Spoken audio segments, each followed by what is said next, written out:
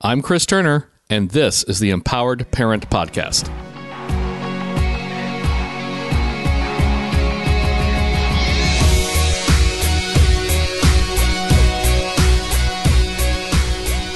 And joining me once again on the podcast are Ryan and Kayla North. Hi, guys. Hey, Chris. Hello, Chris. I wanted to talk about, well, it's something we've talked about before, but never really in depth, and that is play. And how do we incorporate play into every day?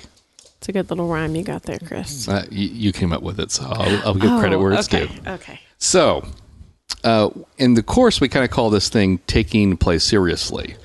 And I wanted to talk about how we can use play as a connecting tool. Yeah, I think play is something that we often overlook as a parenting tool. But play is really the language of our kids. And so we can communicate with our kids so much through play. We can use it to connect with them. We can use it to correct them. We can use it to teach them things. We can use it just to hear them, like, even play out some parts of their story just through play, just by sitting and listening to them when they're playing, or kind of sitting with them and being with them while they play and letting them lead. So I think play is so powerful, but as adults, we don't want to play. We don't want to play because I think mostly because we think play has to be goofy and silly and put on a clown hat and dance around and act goofy. And we don't really understand what play looks like with our kids and what it could really be and how we could be intentional about it. Yeah, it's disarming. Like a lot of, so that's why it's good with the kids. Yeah. It's like, the cheat 101, if you do public speaking, they always tell you to tell a joke at the beginning. Right. And people often think that's just a way for you to ease into it because it settles you down. But what it does is it makes the audience laugh and all the dopamine gets released, and all of a sudden they go, this person makes me feel good. I want to listen to them. That's why you taught that trick if you want to do any kind of public speaking. And it's the same with the children. They're playing, they're having a good time, and the dopamine's released, and it's a really great connection activity because then they want to be around you because being around you makes you feel good. And the other side of that equation is true too, because it makes you feel good being around. Your dopamine's released while you're playing with your kid, and so that's why it's really a great connection building activity. I think part of the problem with a lot of adults is, like with anything else, we always have something alternative that we'd rather do. And sometimes it's noble causes, like we got to cook dinner. Yeah. But sometimes it's not noble causes. We just want to be left alone. We just want to be left alone. Yeah. We want TV, we're texting, or whatever, right? And then we convince ourselves that play is for children. And we convince us, I know, at least I have done this. As I've gotten older, I feel like I'm less and less playful. And I had somebody tell me once, you're a playful guy. I think you just try to avoid it. Don't know if that was helpful or not. It was a little hurtful, but I think it is a great exercise because it's impossible to actually have discord if we're all having a great time together. Because we're just and so if playing cards with 6 kids leads to a lot of yelling, let's not play that. Let's find something else to do. Let's be smart about that as parents. Well, and I think when you have a lot of kids, taking time to intentionally play with one kid at a time, or with maybe a couple that are close in age. So sometimes I might play a game with my older kids because they can handle it. But with my younger kids, we might do something different. So play might look differently. I think with every age, play looks different. And I think we can even talk about some of the different styles of play out there, right? Because we have like intentional play. So that's when you have decided, I'm going to set aside time to play with my kids. Or maybe I'm saying I'm going to put my kids in play therapy because I think that they need someone helping them work out some things in a play setting, right? So that's really intentional, where we're setting aside time. Every week we set aside that time to play, or whatever time frame.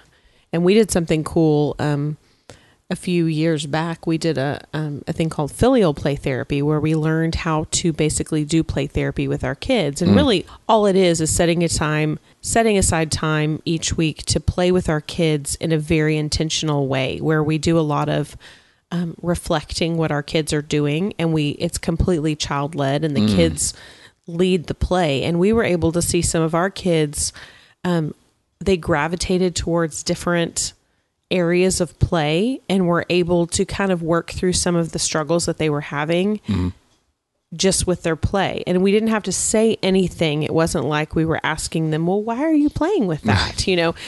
It was just, we could see them, like one of our kids really gravitated towards taking care of, using the medical equipment to take care of and put Band-Aids on the baby dolls. And specifically the baby doll that looked like that child. Yeah. And then some of our kids in play sessions have gravitated towards different activities to try and get themselves calmed down. One of our kids is in play therapy now, and the therapist said, this particular child really does a lot of activities that are throwing and hitting and just really trying to self-regulate. And spends a good amount of time trying to self-regulate in those sessions, because the things that this child needs to work through are tough.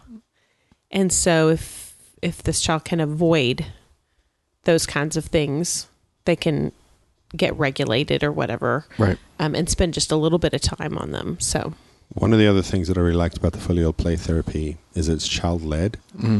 And which is hard for parents, right? So that the children have the power in the situation. And then I've spent most of my adult life coaching, and so I found that really, really difficult as somebody who's wired for coaching to not offer instruction when we were doing stuff.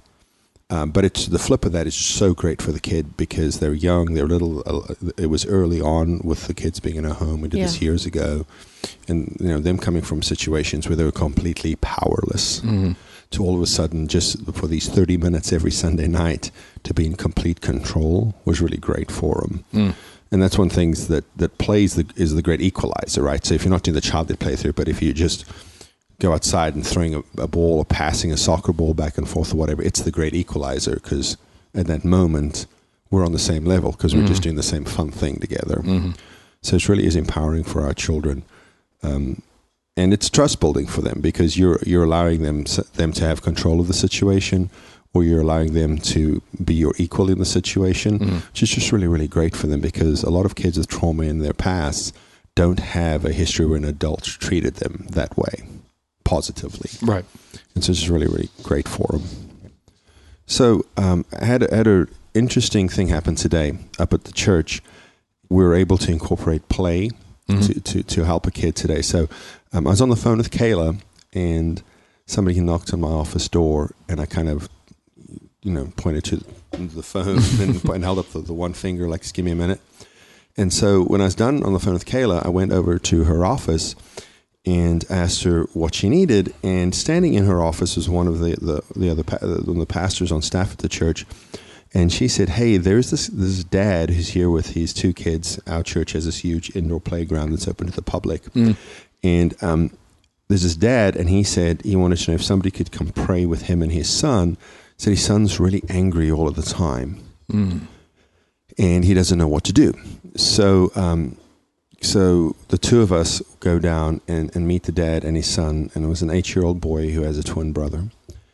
And so the little boy dad called him over, and I said, hey man, and introduced myself, and the other guy introduced himself, and I said, what's going on? And he said, I'm just really not a good kid. And I'm like, so the low self-image stuff is hard, right? And so I said, well, why do you say that? Can you tell me why you think that? And he said, there was this math packet that I had to do at school, and I just didn't do it. And I said, well, that doesn't make you a bad kid. A lot of people don't like math. That's right. And I pointed homework. And I pointed to my pastor friend, and I said, like, he's good with words, but he's really bad with numbers. He wouldn't have done the math. And Jason just kind of laughed. And so the little kid laughed and he said, yeah, except that I'm a math whiz. And I think that a lot of times in these situations you have to find the opening, and I'm like, and that just like felt like the opening to me. And I said, math whiz? The kid was 8. I said, math whiz? You're gonna have to prove to me that you're a math whiz, because I don't believe you can be a math whiz at 8. And he's like, oh yeah? I said, this is what we're gonna do. You can pick me, or you can pick this guy. And you pick the multiplication table, and we're going to see. First one to get 5 right wins. And he's like, I'm going with the guy with the beard. It's on. And we did. And so Jason kind of spotted him the first 2, but this kid actually was really, really fast with his math facts. And Jason ended up losing 5-2. And we spoke about it afterwards, and I said, it was nice of you to spot him a couple. And he said, yeah, but I thought I could catch up. And he said, but he was really fast. So he wanted to do the 11 times table. And so anyhow, we did this back and forth, and then Dad, who, when we'd ask the kid a question about how he was feeling, like a lot of parents do, Dad answered for him. And so I thought that if we could really, playfully engage the kid, all of his barriers would drop down, would go away, would lower, right? So we'd jump over the wall, and then once you're over the wall, you get to build the bridge. But the play allows us to get over the wall. So we did this back and forth, and then after that, and we all laughed together, I said, hey, what's bothering you? You're angry, but it's not because you're a bad guy. What's actually bothering you? And he said, my brother gets more attention than I do. Now, his twin brother, who came out, had some special needs. And it was really, really difficult for this. And being 8, and 8's tough. Yeah. And I told him that because, you're not a little kid anymore where you're just happy with mom and dad doing whatever. But you're not exactly a big kid. But you're not a big kid and you can't do anything by yourself. You're in this like really difficult no man's land where you're unable to do the things you want. It's really frustrating being 8, 9, and 10. Let's just be honest, right? I think sometimes we forget that. So we talked about that a little bit, and he said that he was upset that his brother's getting more attention. And so I said to him, well, but your brother needs more attention. And I said, when you cut your finger, you get a Band-Aid. When you break your arm, you get a cast, because it needs something more than just a Band-Aid. And so, and I don't know if he understands it as an 8-year-old, but kind of spoke through that. And then, and just because we played, like, I don't think he would have invited us into these details if we didn't play with him first. He said, I steal stuff too, just like that. And I said to him, do you hope you get caught? And he just stared at me and he said, why did you ask me that? I said, because you want to get caught, don't you? And I said, I know, because I used to do things to get my parents' attention when I was a kid. And he said, did you get caught? I said, no, I didn't, just like you. But he confessed this in front of his dad. And I said, you're just taking stuff because you want your parents' attention. And he said, yeah. And so we talked a little bit more, talked about some other stuff. He feels responsible for his brother because of his brother's special needs. And we kind of said to him, look, you're 8, you're not responsible for him. It's great that you love him, it's great that you want to help him, but he is not your responsibility. He's your parents' responsibility. And then we prayed together, and then we showed him where our offices were, so the next time he was in the building, he'd come say hi to us, and they left. But none of that would have happened if we just sat down and said, okay, you're angry, why are you angry? Right. We just played first, and so it was that we played first and allowed us to very quickly build a relationship with this little boy, that he was able to be honest with us. But the second part about that is play didn't look like what you might think play. There's not a single person, myself included, who before today would have said that multiplication table was the way to play. Right. But it was an opening for the boy, because he loved math. And we say this a lot, that you have to look for that opening. You have to be flexible. You have to take what you know and find out creative ways to apply it. And I really think that doing the 11 times table, where he schooled my friend, was a good way to play with the boy today. When we were talking about this in our mom's group the other night, one of the moms said, well, I'm just not a playful person by nature. And I said, well, but play looks different, right? It doesn't have to be goofy and silly. And she's like, well, what do you mean? And I said, well, what do you like to do with, she has teenage daughters. I said, what do you like to do with your daughters? And she's like, well, we do different things. One really likes to bake and cook, and the other really likes to hike and be outdoors. And she said, so I just do different stuff with them. And I said, that's play. You're playing with your daughter when you go on a hike. It's not the same as sitting down and playing Barbies or playing a board game or which is what acting I think people goofy. think most of the time. Yeah, I do. I think that's what people go, well, play, I have to sit down and build Legos or play Barbies, but play could be sitting with your child who likes to draw and draw with them and drawing with them, or coloring with your 4-year-old, or our oldest daughter loves to read and would have her nose in a book, either a book or a sketchbook, every minute of every day. And so one thing we've done this summer is we picked a book to read together, and she and I sit and read, and she's begging for that. She's like, Mom, can we go read now? And she wants to find 30 minutes where we can just sit and read. And when I tell her we have to stop, she's like, just one more chapter, please, just one more chapter, And it is a good book, but I think she enjoys the time with me. But she's not a kid who's going to sit and play with me in the traditional sense of play. But for she and I, that is how we play, because books are her thing. And so with my boys, they would think that was the most awful form of torture if I said, we're going to read a book together for fun. So I have to find different creative things to do with the other kids. Yeah, I think we could probably define play as something, in the context of this conversation, as something that we do with our children that we both enjoy and is a connecting exercise. So it's fun and connecting, right? Because that's what play is for our kids. Yeah. Two of our daughters are convinced they want to learn how to play the guitar. So usually at night when we do the bedtime routine, they go and grab their guitars and climb on our bed, and then I'll grab one of mine and we'll sit and play guitar together, which is interesting because only one guitar is in tune. Mine. Playing guitar is a broad definition, and only one person knows how to play the guitar. So I do. And one of them's purple and looks more like a banjo. No, it looks like a ukulele. A ukulele. It's a kid's guitar, and it's got like fishing wire, like gut strings, right? And so that's a hard guitar to tune, and she just kind of like thumps it really, really hard, like she's in some heavy rock band, and screams the lyrics to the song. But my other daughter has a little guitar, and she's actually wanting to learn to play the guitar. She's 9. And so I will make sure that guitar is in tune. So at least when she's just thumping it, it's not like, hurting your ears. Hurting my ears, squeezing a cat or whatever. But we'll just go and we'll just play like they'll have Paradise City, the Guns N' Roses song. And they'll sing "Take Me Down to the Paradise City," and they'll just sing the chorus like 3 or 4 times. And then they're happy. They're done. They've played guitar with Dad. And they go to bed. And so I think a lot of times one of the things that we do, and when I say I think, a lot of the times one of the things that we do, what I'm meaning to say is something that I have been guilty of in the past. That's my code to let myself off the hook a little bit.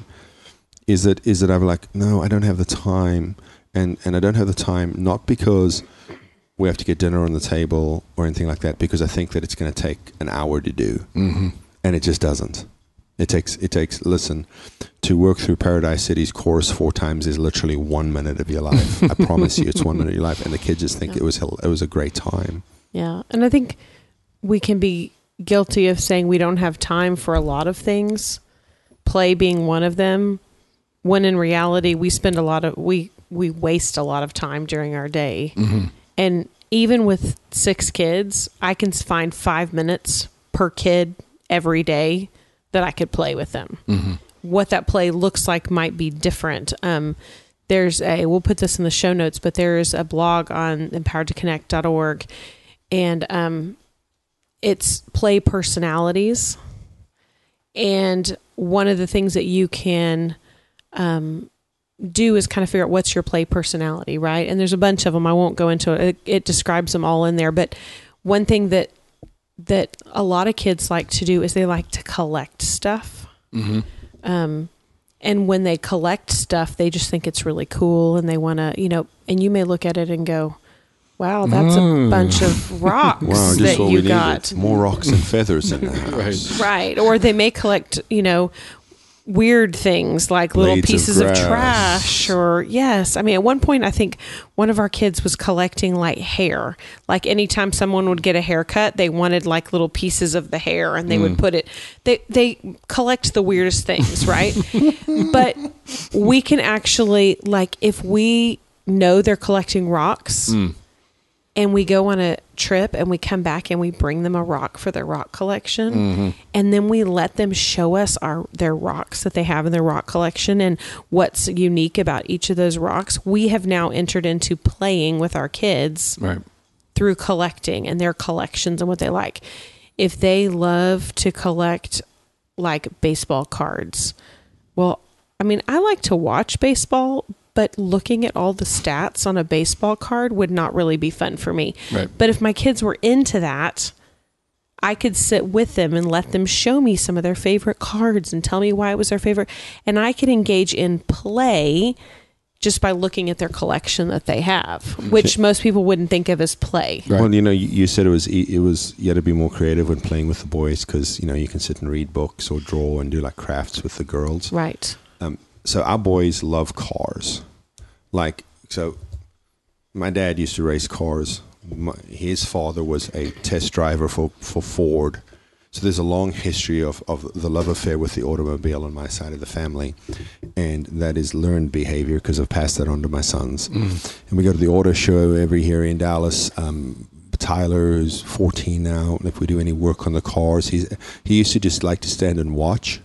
But now he's like under the cars and loosening stuff, and it's really kind of fun to watch him because he's really involved in doing it. But one of the things I like to do with the boys is we like to watch Top Gear together.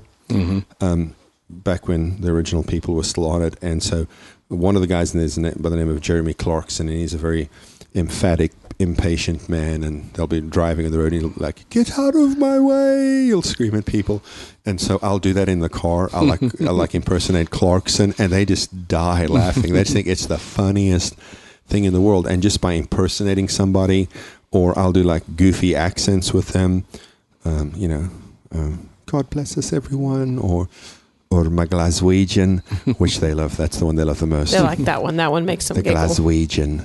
And then I explained it was Glaswegian, and they're like, what? But just doing accents, or one of our daughters really loves to cook, and so she'll ask frequently if she can help in the kitchen. And I don't know if we've mentioned this in an episode before, but Kayla and I both like to cook, and so we'll take turns a lot of times on who preps dinner.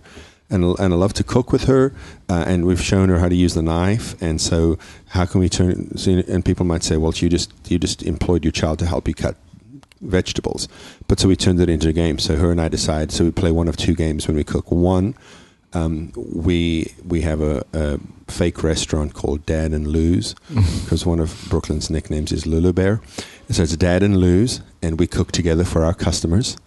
And then when we'll plate food, because we have as many people around the table, we just plate food in the kitchen and bring it out. And she tells me to yell, "Service, please." And then she comes and serves people tableside. Yes, she loves to do that. Or the other one we do is we pretend we have a cooking show, and she will like explain what we're doing to the air quote camera while we're doing stuff in there. And they just absolutely love it. And when we play the TV show game, a bunch of the other kids, especially the 4-year-olds, want to get involved. And then you got to like figure out how to get a 4-year-old to stir a hot pot of whatever. But I mean, you could just be creative. I mean, you can turn anything into a game, really. Yeah, you can turn anything into a game, and the kids just blossom. They just absolutely love it. It's just such a really, really great time for them. Well, because they love the attention that they're getting, no matter what you're doing together, right? I mean, you're doing something they enjoy and you enjoy, or maybe you don't enjoy, but you're doing it with them anyways because you know they enjoy it. I think we need to be open to, I guess, kind of instant play, like when we're not involved with something, like getting dinner ready or doing laundry or something. When an opportunity presents itself, we need to be open to jumping in and playing with our kids. Right. We spent the 4th of July together with some other friends of ours at one of their houses. And we were all in the swimming pool, just kind of goofing around. And I ended up in a moment of spontaneous play with one of your kids. Yeah. Who was wearing floaties, and yet she did not want to let go of anyone. She had to be touching someone all the time. And we just kind of made a little game of, okay, hold Mr. Chris's hands, and then we're going to let go of one hand. And then I would grab her hand and let go of the other hand. And we did this for, I don't know, 3 or 4 minutes. It wasn't long at all. No. And then I let go of both hands, and we grabbed her right back again. And then, she spun off to Ryan or someone else, and I was engaged with some other kids in the pool, and all of a sudden, Mr. Chris, Mr. Chris, Mr. Chris, and there she is floating with nobody holding on to her. Mm-hmm. All because we just, played a little game that was nothing to me, but Follow up to that. 2 weeks later, we were in a pool, and she was just like a fish in water, man, with her little she swam puddle all jumper. the way. She didn't want people near her. She was on it. 8 foot deep water. She was swimming with her we all knew she could do it the whole time, right? It's just, she needed a little playful engagement to, give her some confidence. So it's interesting what you said, we'd have to be, when we're not busy doing any specifically mentioned laundry. Now, we sometimes turn laundry into a game. In we need to cycle loads, and I'm like, okay, I got 3 minutes on the clock. We got to do it. And then, it's like changing tires on a racing car. They're on it because they want to beat the clock. Right. And I'm not saying you should turn all the chores into a game to get away to your kids to clean the house. But I'm saying that even in that moment, we can make something as absolutely mundane as cycling through loads of laundry, something that is fun and a game, because we just added the element of the thing that they have a love-hate relationship with, the clock. Right. But I will say, if you have a mountain of socks that need to be paired, there's no game that will make that fun. I tried that. I tried splitting them into teams, and I just finally had to say, we just have to do it. It's not play anymore. At some point, the task can be so mundane that you can't. I don't think it was mundane. I think it was daunting. I think there were about 500 pair of socks that needed to be paired. I feel like we should agree that it's mundane and daunting. Yes. It was terrible. I actually ended up throwing away all the single socks that didn't get paired. I was like, I'm done. I'm done with the socks. We have 20 feet in our house. Yes. There are a lot of feet in our house. That is true. That is true. Well, Ryan, Kayla, thanks so much for playing with me tonight on the podcast. You're welcome, Chris. It was fun. Of course, Chris. If you have a question for us that will fit into 280 characters, you can tweet it to us at OneBigHappyHome. If you require a bit more room, you can email us at info@onebighappyhome.com. We have a Facebook group just for podcast listeners. Search for the Empowered Parent Podcast community. You can subscribe to this podcast in iTunes or on the Google Play Store. Just search for the Empowered Parent Podcast. If you have enjoyed and gotten value from the show, we would appreciate a review in either location. The Empowered Parent Podcast is committed to helping parents of foster and adopted kids through connecting, correcting, and empowering principles. Thanks for listening.